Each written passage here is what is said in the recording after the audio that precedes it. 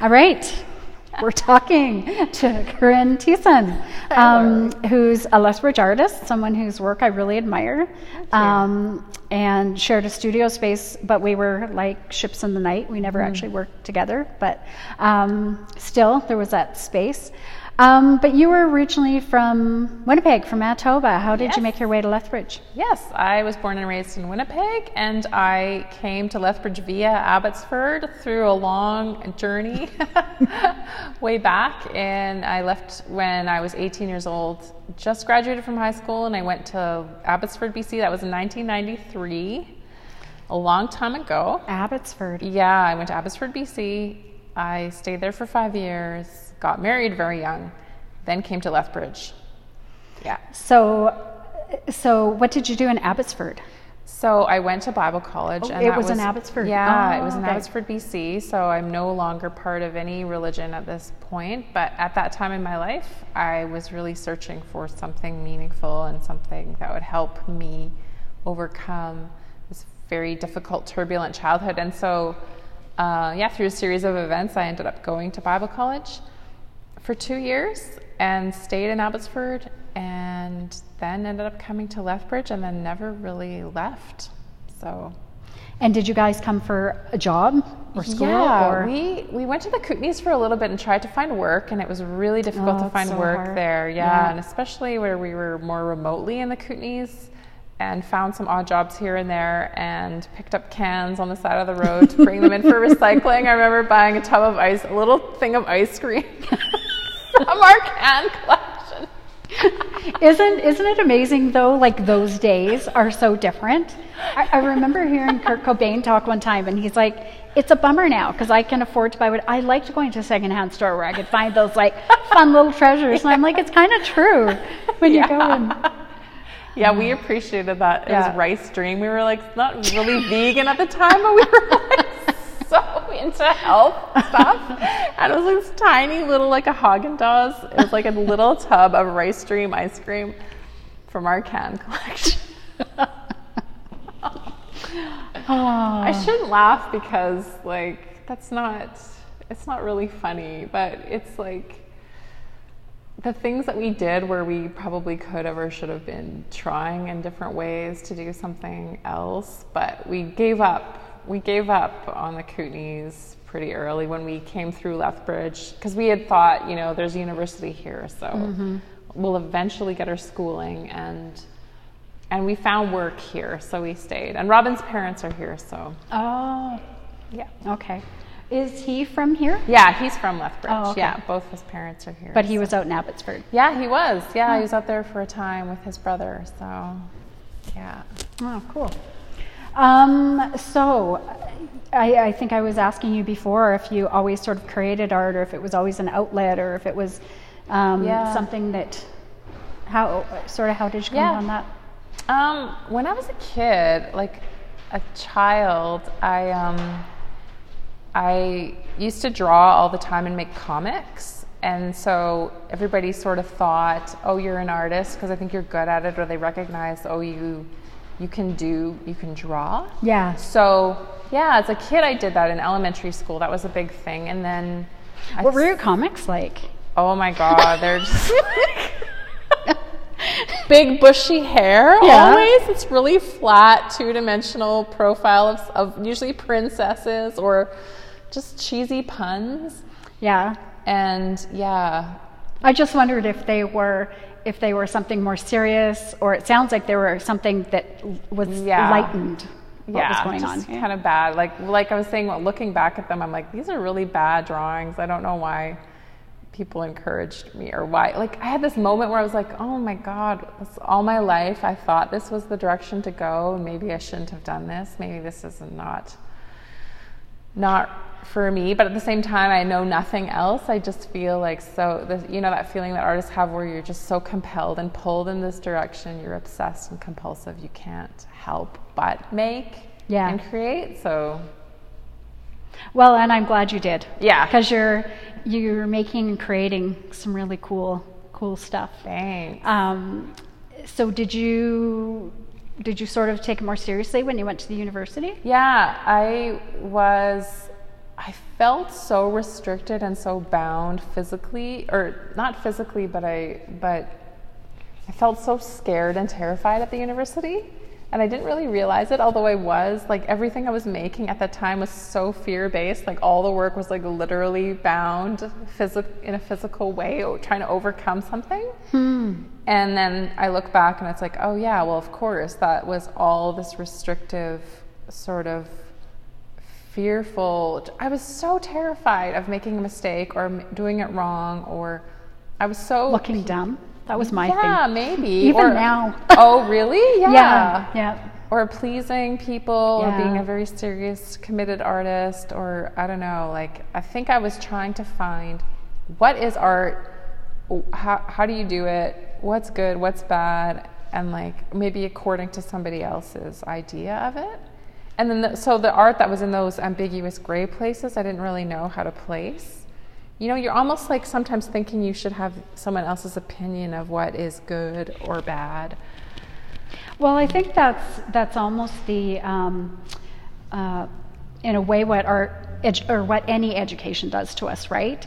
Is it gives, here is sort of what the absolute is, even though it says they encourage critical thinking. There are sort of right and wrong answers, and even critiques in art. Yeah. There are sort of right and wrongs that end up coming out, right? Yeah. And so I think when you're doing art in university, there is a tendency to want to please in a way, right? Yeah. Or to figure out, but the cool thing is you figure out how you fit in the conversation, don't you think? Now? Because it seems like you've definitely figured out that. Yeah, I feel like I think it's getting older as a person, a human being, and as a woman, like finding your own voice and your own place. Whereas before, it's like if you don't really know, it comes out in it. But I feel like, okay, and even if I don't know those answers, at least I can play and experiment and not take it so seriously and just put something out there and just like part of what I feel is being generous with others maybe is showing your failures, or like showing that it's not all polished and perfect and it doesn't have to be. And so just playing in the act of playing and something messing up is actually going to be funny and going to be okay. And this isn't necessarily end, like it's also to this idea that this is the end product. Yeah. Like it's always this place of being in motion or being in flux, or like the messy in between part can also be something. It just is what it is. It doesn't have to be the beginning, the middle, the end. Like it's just, here it is. And in fact, I mean, you know, with process or even performance, right? There almost shouldn't be a product. Yeah. It is that process. The hard thing, and we were talking about Instagram for a second there, the wonderful part about Instagram is it gives you that place to show your process, to show your playing, to show your failures, and to show your successes. But it's not something we've always been able to access. Yeah. And so, you know, I wouldn't have a lot of your, and I'm kind of jumping around, we should probably backtrack, but just sort of thinking of your stuff through Instagram, it's wonderful to kind of see what's going on, different things that are being tried, and being led into your studio, basically, right? I get to have little glimpses of what you're doing and what your day was like, and different things you're doing. So it's a weird gift, maybe. And absolutely, Instagram is such a great thing. Like, I don't know what I would do without it. I don't know if other people feel that way in a small town too, or if you're not exhibiting, or if you're not. And especially now when we're not in contact with people, it's like we need these outlets to show ourselves and to see others. And like, well, you know, it's interesting how people who aren't performers, I mean, there's the whole on Facebook and Instagram, there's the dance craze and doing something right and putting it out there. And so you get people who would never be performers, you know, that's not something they do, that are wanting to perform for the camera. They're wanting to do something, put this performance together and then put it out for the world to see. And they're not people that usually do that. So I think they're maybe feeling the connection that we as artists feel. I don't know. Yeah, it's a wonderful sort of mask maybe, or intermediary. You can edit it. I was going to say it's still very curated. Curated, I mean, for sure. Very, very, you know, we're definitely putting stuff out there that still is showing what we want to show, even if there are failures. That's true. We're very conscious of what true. we're going to show or not. Yeah. But let's backtrack a bit. Yeah. Let's talk about sort of in university. So I saw some of your work. One of the pieces I really liked was at Leo Singer with the nylons and them being filled with all of these odd objects. Yeah, that's right. That was so early. I didn't even know. I didn't even have an artist voice, or maybe it was from the past, or I don't know. It was just crazy mishmash. I think that show was like Ruin and Reclamation, right? Yes. So it was like such a perfect fit for collecting junk, collecting objects. Nothing's perfect, and just shoving pieces into pantyhose. And I think I had like light bulbs and light fixtures, you had telephones stuffed in there. Yeah, it was. It just to me was so amazing because it was something so feminine, like the pantyhose. So there was that aspect to it, but it was also they held these really heavy, non-feminine, for lack of a better word, objects, right? Mm-hmm. And held them quite well. I mean, it sort of had this. Oh right, yeah. You know, like they hung quite a bit. I don't know. So to me, it just had such a cool message to it as as holding everything in these pantyhose like they do us. Yeah, that's how I looked at it. I think I didn't even really think about it. Maybe that was like an intuitive kind of way of working, but I loved like there's the material part and then the thematic or the conceptual part of it. But like the stretchy materials are stretching. Actually, I think what I was thinking about was a snake that eats something and then it holds the shape of maybe as a cartoon where you see like the outline of an elephant or something because the snake, or a duck or something where like a fully perfect rabbit. Like the pantyhose are like the snake eating these things, and I never thought about it. That's the great. Outline. But that was kind of like an installation piece I saw, and it fit in with that. Coincidentally, then your son ended up doing a little piece with Paul. Yeah, that's I just saw the picture the other day for it. But what else? You kind of did performance with what was the lady with when you had a monkey on your back? Oh yeah, I was thinking about. I made a whole monkey, and then it was just this lady walking around with the monkey on her back, like something she couldn't shake, but I almost wanted to feel like it was an invisible thing. Like she couldn't see it, but everybody else can see it, like it's obvious. Yeah. And this character I just felt like she was a burnt out celebrity and, sort of discarded by society because she was either too old, meaning like she was probably 30 in Hollywood, years or whatever. But yeah, she just wandered the streets and like her mind was just different and not necessarily in reality, but she had this like an addiction. Like I was feeling so much like to have a monkey on your back is like you're carrying something that may be invisible to you. But then she started to have this relationship with it. So it was like this companion. And the way like your vices become a relationship partner, or the way an inanimate object can be like a relationship. Yeah, comfort. Yeah, comfort. Yeah. And romance or fantasy, not reality. But yeah, I just like the idea that she'd be standing looking longingly and you'd see her from the back looking at something and wanting it, and then it's also this burden she can't get rid of. It's just stuck on her, almost like a grim fairy tale. Well, they were wonderful. They were so cinematic, right? Thanks. Yeah, they definitely had that feel to them. Yeah. Where'd you go from there? And I did the master's degree. I did some performance, restricting myself, becoming an insect.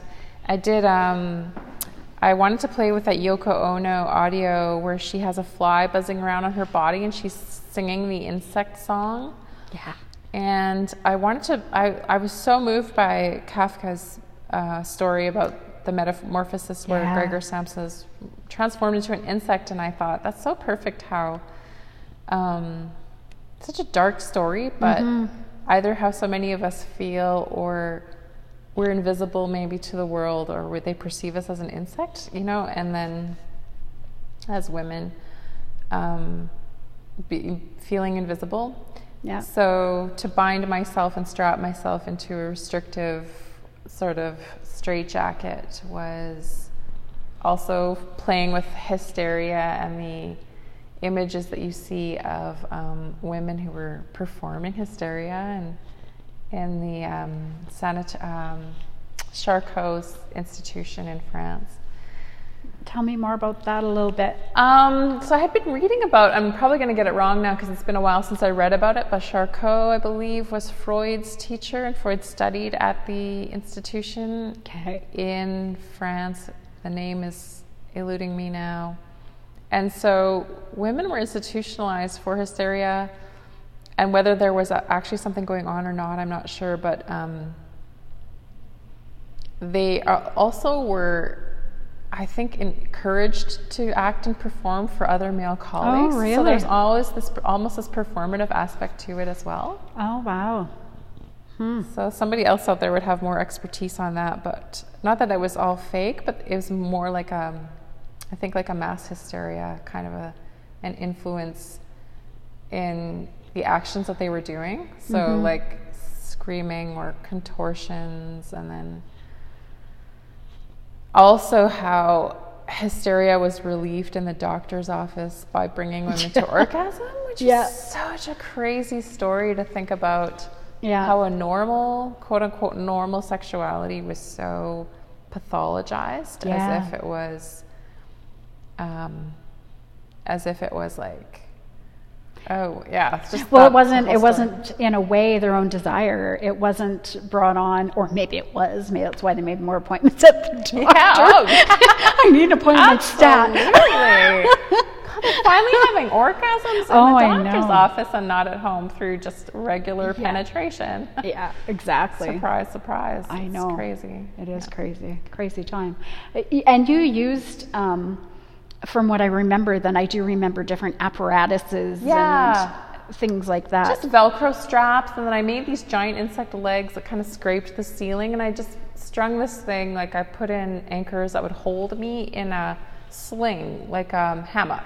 Okay, yeah. From the ceiling. So I was in the hammock and I just strapped myself into the legs, and then the legs became my arms, like extensions of my arms. So that was a very insecure time, though. That felt extremely vulnerable, and I really didn't know what I was doing. I was trying things out and looking for some response. Like, if I try this, who will like it? Yeah. What should I do art that is art supposed to be very difficult, or is it supposed to flow easily? And I just didn't know the answer to that at that time. I thought the more you struggle or put yourself out of your comfort zone, you know, I just had that question, like, what should I be doing, something so far outside myself, or should it be very easy? Yeah.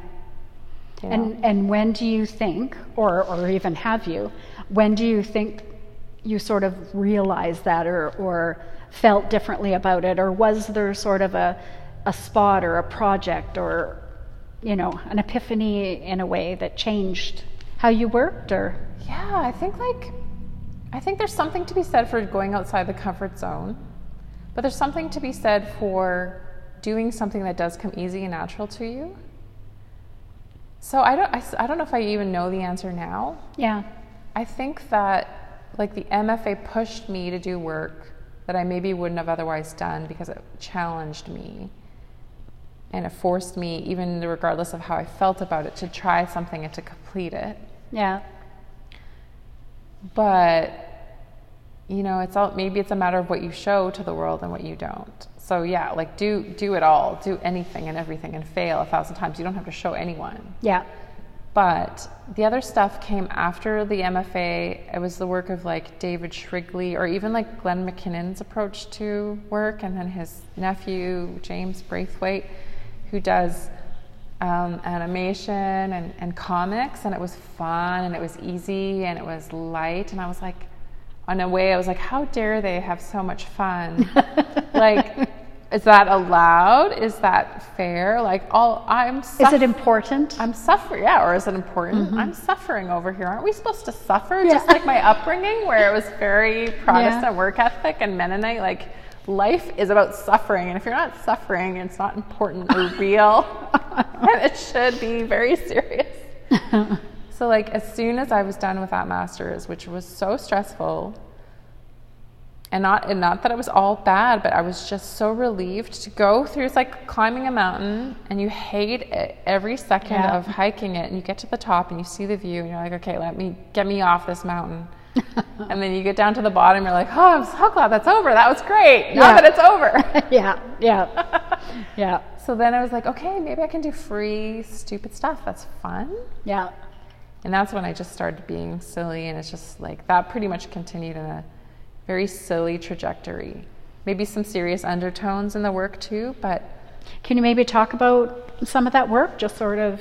Yeah, like comics or drawing that didn't have to be good, like bad on purpose. So I would draw from memory, and I was like, I can't remember how a body looks like, so I would do these yoga poses, and I would just do like breasts that were hanging down like way too low, or like parts of the body I was like, I can't think of anatomy. I need to look at something. I can't imagine how some body is twisted in a pose.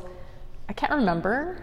Like, what does an ear look like? Like, if I try to draw an ear, so I did these drawing exercises with my students too, and I would say, okay, I want you to draw a full skeleton from start to, like, top to bottom. And by students, you mean you did some sessions at university, right? Yeah, and that was really fun, because it was like, let go of all of your ego and your feeling about, oh, I can't show anyone this drawing. I have to be so precious, or I can't draw badly. I can't make a mistake. So it's like, okay, we'll go dive into that, and we'll like do the worst drawings we can possibly think of from memory, or not, and then. So you're going through this process with your students in a way, right? You were opening yourself up, which is very cool. Yeah. So sorry. Yeah. So we would try to draw all the parts of the skeleton, every bone. And then, different things, like draw a person riding a horse, from memory. Draw, like, whatever you can think of from an ear. What does an ear look like from memory? Well, if you try to draw it, could you remember all the lines? Yeah. So, what were we saying? So, yeah, drawing bad on purpose was a way of freeing up, like, so I would do these strange yoga poses and, like, really distorted bodies, and then comical things, and then paintings, and just. So it was, which in a way is an interesting thing, because you almost got, you were finished your master's, so there's sort of this freedom now of doing what you want to do, and then you found yourself back in an academic setting, but in a different role. Yeah. And you allowed yourself to keep playing, and not only that, but encourage students to play, right? So to kind of find this freedom that you end up finding going through. So lucky students. Oh, yeah, thanks. Yeah. Well, so many of us have like this fear of someone's going to look at my drawing, like especially when the students come in and they want to draw it perfect, and if they draw it perfect, then it's good. And they're so afraid of making a mistake, but it's nice to dive into that. Well, before we're usually encouraged, the more it represents something exactly, then it's a good drawing. Yeah, there you go. Right? The and so language of good and bad, and good is representational. Yeah. And so that's something that it's really nice to learn, because my mom draws very well, and so I just didn't think I was an artist because I couldn't draw well. Right. So that was the criteria. It's like, well, and then just ended up taking a studio class at the university and went, oh, there are my people. Yeah. Transferring out English. English was great, but it was just all of a sudden I really realized that that's what I was doing. But I was really lucky. I had Michael Campbell and Mary Kavanaugh were the studio teachers, so they were just two fantastic ones to have, and really opened your eyes to things not needing to be perfect. And Right. And yeah, so I was lucky there.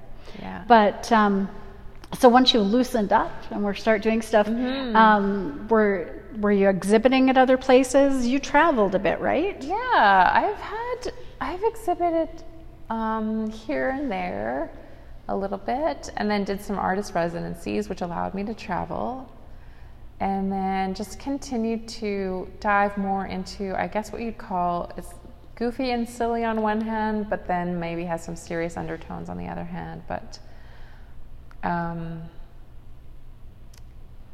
I find that like humor, the humorous stuff is almost like undermining somebody, like the seriousness of it.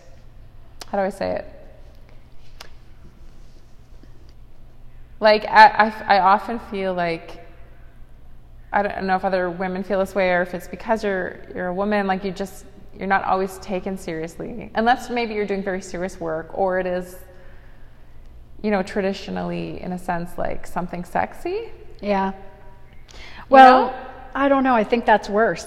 I don't know. I think actually there just is a tendency with our work, with women's work, to really have it more defined, whether it's this or that, whether it's sexy or not, whether it's humorous or not, or, so I feel like in my work then it has to be, people want to define it much more, right? They want to define it. Yeah, they want to categorize it. Right. And so I think what you're talking about too is almost bucking against that, right? Because you're playing with the seriousness, but it's also got a very comedic aspect to it. Yeah. I mean, I think we all want to be taken seriously. And so I don't want to undermine my own work in that way, but at the same time, maybe I'm still working through that process right now, but hopefully till the day we die. We will. Yeah. I just think that like I wanted to pull the rug out from under people who maybe would dismiss me, but maybe in that process I was dismissing myself. But by using humor, I wanted to take the power away from others dismissing me by dismissing myself first, as a jester, as a fool, playing the fool to sort of pull the rug out from under. I don't know if that makes sense. Being aware you're playing the fool. Yeah. Not being made a fool of. Right. Yeah. Yeah. Who are you inspired by? Right now, I'm really obsessed with Jack Stauber, who does music and video, stop motion animation, and then live video. But he's a musician, and his songs are great, and it's so weird and bizarre. I love Ambera Wellman. She's a painter. I love, I think it's Genevieve Figgis.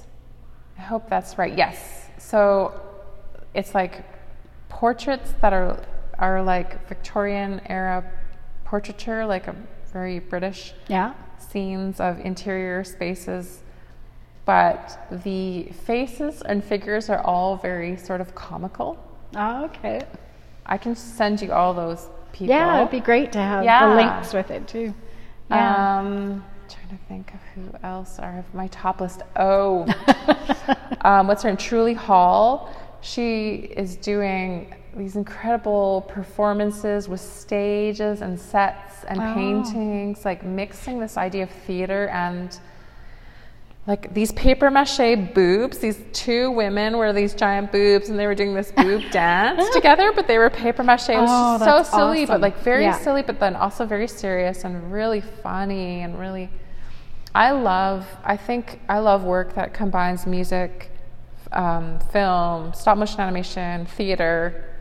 I think I'm finding that I love painting and I love the static image, the two-dimensional, but I love working also in a way that's like an immersive experience.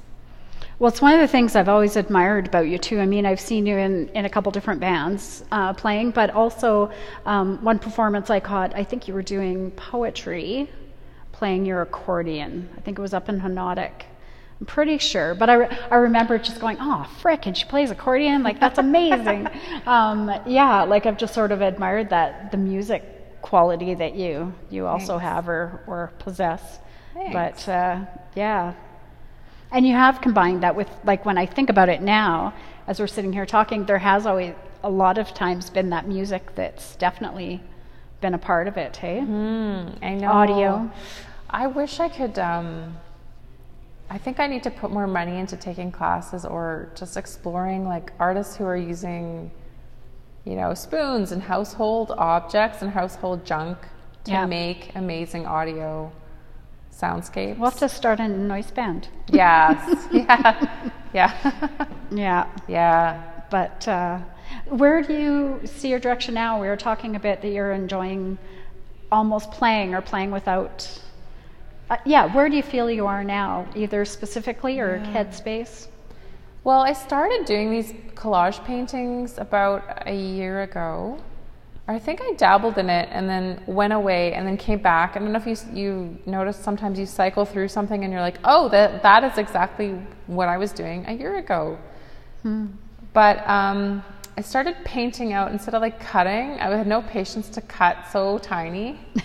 So I thought I could get a brush in there and just brush out information in a like a magazine or a photograph. Yeah. So I started painting out information and then painting in new information by using stock images and magazines. So that's been a focus for a year now. And then it just grew and grew into this addiction where, I found myself just almost making masks, or I call it like costume design or theater director, where say I find a magazine with local accountants or real estate agents and they've all got their very serious portraits in the magazine, and then I make them into clowns or give them bunny ears, put costumes on them, and that's been really like a generative experience to if I'm stuck and I need to just paint and I want to paint, I don't know what to paint. Yeah. It's like very helpful for me to get going. So that's one thing I've been doing. And then stop motion animation. So. I know that was the next thing I wanted to ask you about, because that I don't know if it did flow into that. I know you did some before too, but it's been interesting watching it, and then all of a sudden those characters came alive. Right. So it was like there was these characters made for a year, and then all of a sudden I looked and these characters are coming alive. It was so fun. So how, I mean, and you're combining them, not just those static images that you're bringing alive, but also you've got dolls in there. And yeah. Basically using anything I have around the house, or like, you accumulate like a hoarder, you hoard things sometimes, thrift store items, and it's just been fun to piece them together and then make them move. I feel like maybe having the video, the moving component to the paintings makes them come alive. So I enjoy the process of the static image, but also making them move is quite fun, because then I can add the audio and then I can have maybe almost a political or a cheeky commentary with that, because I can use different audio clips. Yeah, absolutely. The audio becomes just as important, if not more so, than your image. Yeah. At that point. Yeah. Because we sort of started off the interview talking about Instagram and how it's this wonderful exhibition space. With the work you do right now, it seems so perfect for online, computer, Instagram. It kind of works really well that way.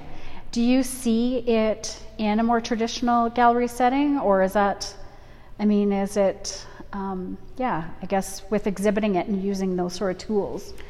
Yeah, definitely would be great if that happens. I was recently in Mexico City, and we had an exhibition so I had printed off some of the stock images and some magazine images as like large photographic prints, and then painted right onto those. So those did really well in a gallery because they're large. Yeah.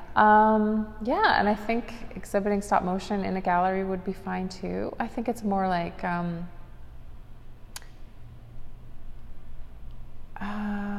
yeah, I think Instagram gives you that instant dopamine rush, that instant gratification of something, plus this testing ground to piece together. It's almost like showing your sketchbook, like you were saying, like almost showing your sketchbook every day, or coming into your studio and seeing all your scraps lying around and you're showing that. Yeah. Snapshots, 2-second snapshots of that all over the place. But yeah, in a gallery setting, I think for sure.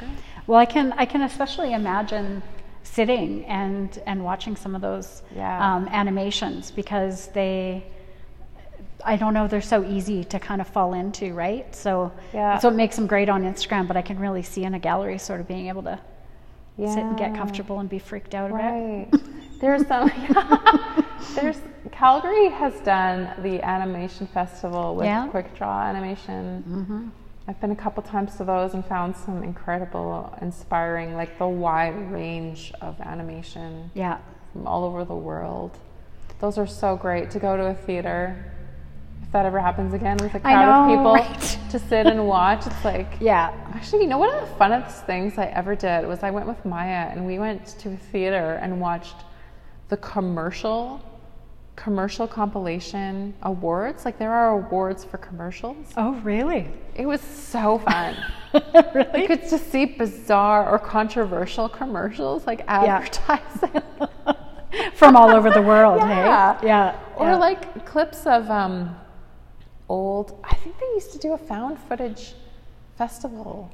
It might be on YouTube, and it would be like the weirdest stuff from the 80s, like exercise videos or like Prancercise. Yeah. Well, and it's always interesting in those things being able to look at it then from today's view, right? And so then you're looking at something, whether you're changing the meaning of what it is or literally just looking at it straightforward, right? Different context. I think it is nice to get outside of a gallery in your head and to be in real life, or to be just outside and using whatever found everyday stuff. So I don't know, like I know some, it's an interesting question too to think about, like where you fit in, or if that's the right space for you, or if, I think maybe there are some galleries that are into the weird and creepy and funny. Yeah. That would be a really good fit. Yeah. I'm still trying to find that place, but Mexico City was a good place. And you ended up having to come back early, didn't you? Yeah. Because that was right at the beginning of all this? Yeah, unfortunately. And I had 2 exhibitions. One was with the residency that became a virtual exhibition, but it's really too bad we had to cut that short because we had a big opening planned, and that would have been right in the residency space at Casa Lu, which was such an awesome, beautiful space. And then at Espacio Union, which is another awesome gallery in Mexico City with the kindest people who have this really sweet, small gallery space for... Yeah, and they do an exhibition every 2 weeks. Oh, wow, really? 2 weeks, yeah. Wow. I don't know how long they close in between. Yeah. But they're so awesome there, and so I hope I can get back. Yeah, I hope so too. Yeah. Yeah. Hope that opportunity comes again. Yeah. Yeah. This has been such a weird time. COVID-19. Yeah. COVID-19. Yeah. I know, right? There's a good documentary on Netflix about it. About COVID? Oh, I saw that. Yeah. I've been avoiding it. Did you watch it? Yeah, I started watching it. It's actually really informative. It's like, okay, COVID-19 did come from 2019, because I was wondering what the 19 came from. But yeah, so I think it was, I forget who it was that said, like a ding dong that said, there's been 18 before this. So it's like, no, actually that's not how the name came about. We should have got it together, but... that's great. I love the rumors and the conspiracy theories. Those are interesting. They're fun, as long as you take them as fun. Right. So I'm very jealous because you have your studio built in your backyard, which I haven't got to visit yet. Yeah. I'll have to make a studio visit when. But what was that like? What's it like having your studio? Tell me about it, because you built it yourself. Yeah. So do you want to know about the building process, or or the space in the backyard, or?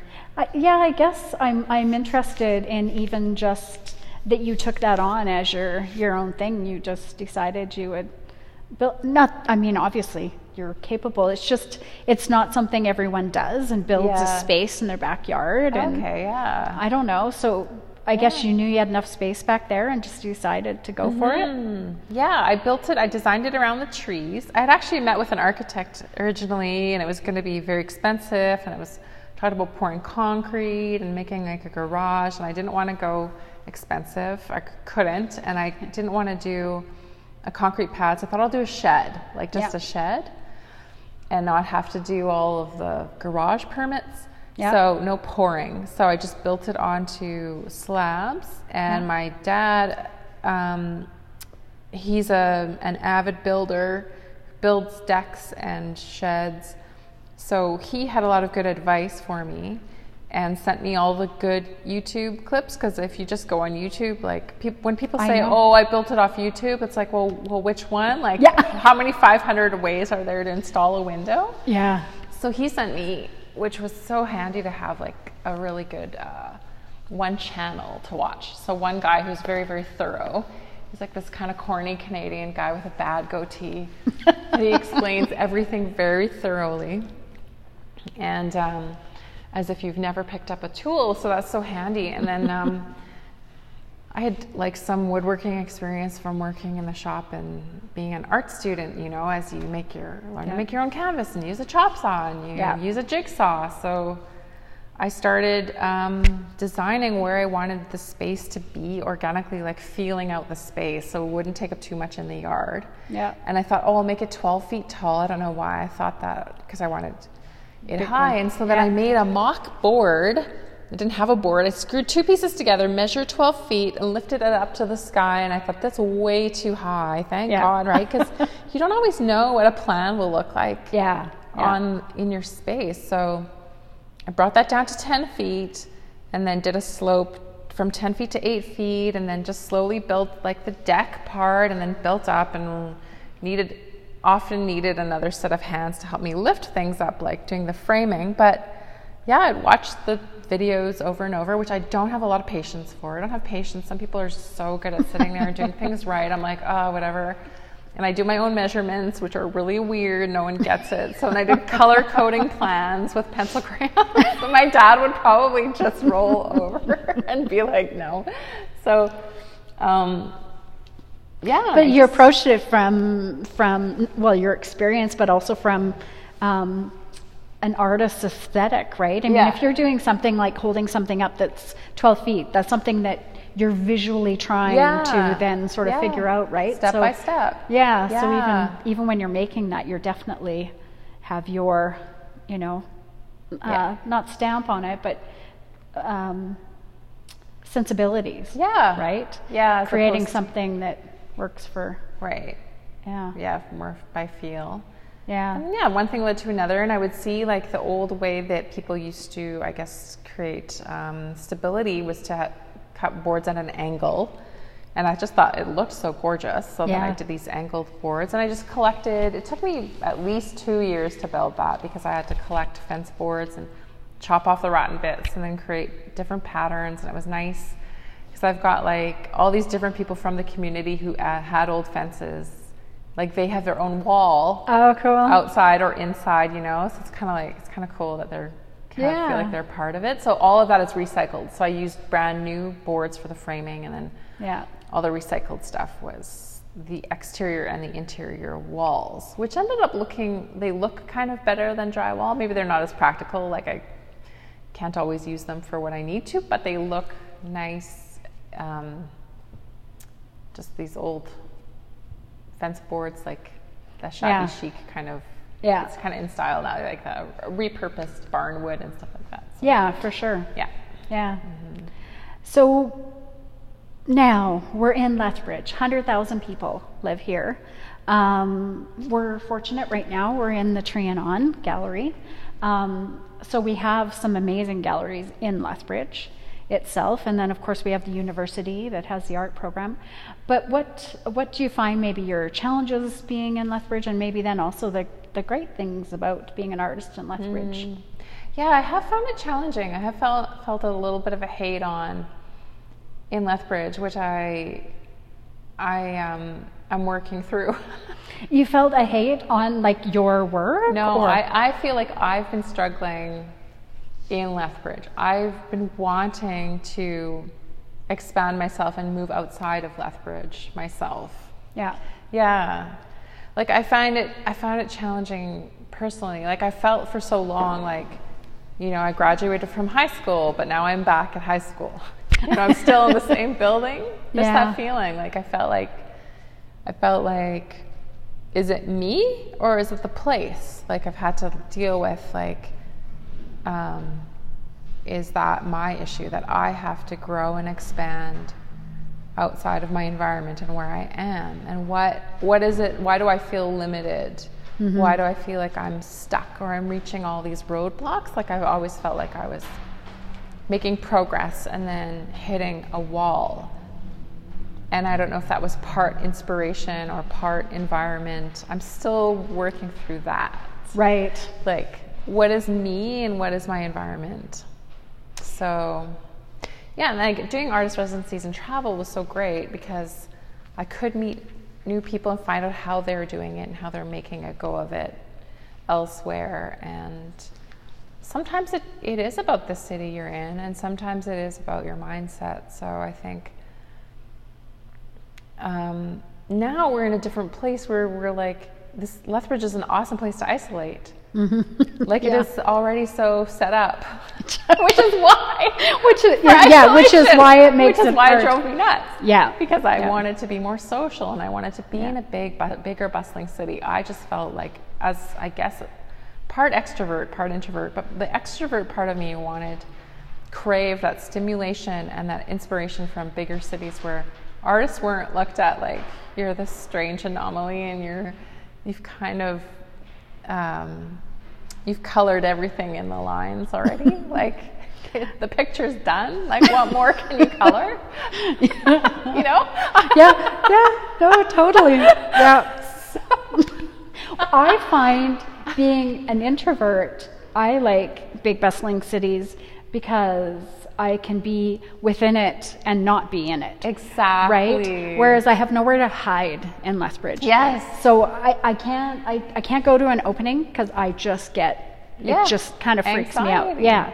Whereas a big city, you can kind of be more anonymous. So I find, to me that's a challenge for trying to be part of the art community. I feel too noticeable is like a horrible word. I don't mean self-important, but I just mean sometimes I just find it really hard to be social. Absolutely. I think there are huge challenges being in a small town. Yeah. I think that it's the familiarity, or if you did one thing at one time, people like register that one thing with you. It's like you put on a bunny costume this one time in 1993 and people are like, you're the bunny lady. And it's like, you can't change your suit. Yeah. It's like, no, I am Dracula now. Can't you see? I've been Dracula for 10 years and nobody notices. Whereas you go to a new place and it's like, oh yeah, I get you. Oh, and you can be 5 things. Yeah. You're not just that one thing. It's funny how you evolve. It's so true though, right? It's like we pitch it. It's like I said, I call it Keanu Reeves syndrome because it's like Keanu is only playing one part. I know. And then you're pigeonholed into this one role you had, because like you were in the grade 5 play and you're still in grade 5, whereas like I wanted to move on and be a different person and challenge myself. It's that anonymity you get in the bigger city where you're like, oh, no one gives a shit. It must be the wonderful thing too. I haven't done a residency, so it's something I definitely want to do, but it must be the wonderful part of that because you're going in somewhere where no one knows you. Yeah. And so you have that openness to explore.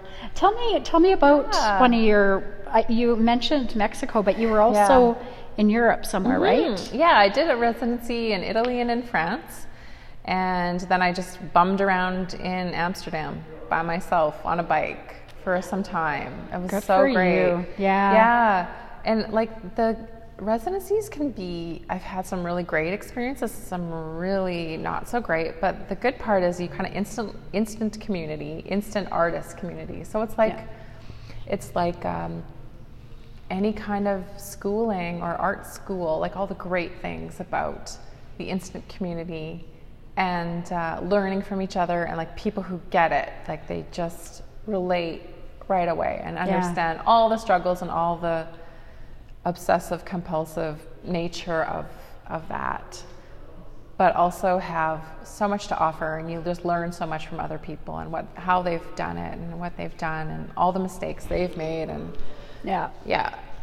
do you find yourself working collaboratively in Lethbridge? Like, is that something you've chosen? Enough. Like, it is really funny here. It'd be good to talk about that more, actually. Like, what are the challenges that we have here? Because there are so many of us who are awesome people who have interesting or dynamic or similarities or differences. And then how and why are we not collaborating? Or what is it about? Is it that small town nature where we are too familiar with each other and then we don't get together enough because we maybe assume we all know each other, or we assume we have all talked to each other, or whatever that may be? Yeah. But often I think about people like Chanel and Mandy, and they are friends of mine, and recently I haven't gotten in touch with them, but I've thought about the parallels or the places of connection where we have similarities or overlap, and it's like, why don't we collaborate more? Why don't we get together more often? I don't know. Maybe that will happen, and maybe now that we're a little bit shifting again with COVID, maybe we'll have more opportunity for that. But I found myself searching outside. Like, I really wanted to get out and get away from Lethbridge because it just felt so much like a hometown feeling where you need to get out and go and leave. So I think that I desire that. I desire to work with people, and then I also have that same sort of where I just don't like being, or I just freak out about being around people, right? For sure. And have those feelings of someone seeing my art, seeing my process, right? And being I'm getting over that, but it's hard to collaborate. I'm collaborating with Haley Heavyshield right now. So we are we have a project together in the Alberta Biennial. So, and we're not sure how that's supposed to be in September in Edmonton, and who knows if that will at this point be an in-person exhibition or if it'll be virtual. That's very cool. I did not know that. So we'll definitely have to, and once you sort of know what's happening, if it's going to happen, who knows, by September, hopefully. But otherwise, if it's virtual or whatever, then we'll have to make sure we link up for that one too. Yeah, for sure. Yeah, she'd be great to interview. Yeah. Well, and maybe even when it comes up, I'd love to talk to both of you together. About that'd be super. About your project. But, well, thanks. It was nice to get to know you a little bit better. Thanks.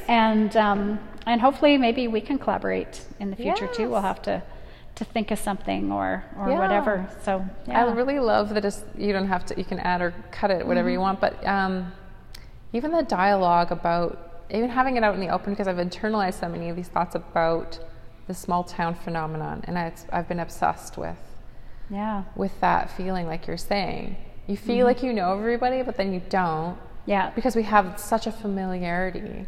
Yeah. Then we ignore each other or don't talk to each other or feel like anxiety at art openings. And it's so funny. We could do a whole series of responses to the anxiety about art openings. Yeah. Because I feel like I love them and hate them. Yeah. It used to be the thing I looked forward to most in Lethbridge. I couldn't wait. Yeah. But at the same time, now I really understand that social anxiety thing. And now we've got this additional thing where we're socially isolated, and I'm have social anxiety with this COVID thing. Yeah. Because I'm like, everybody get away from me. Mm-hmm.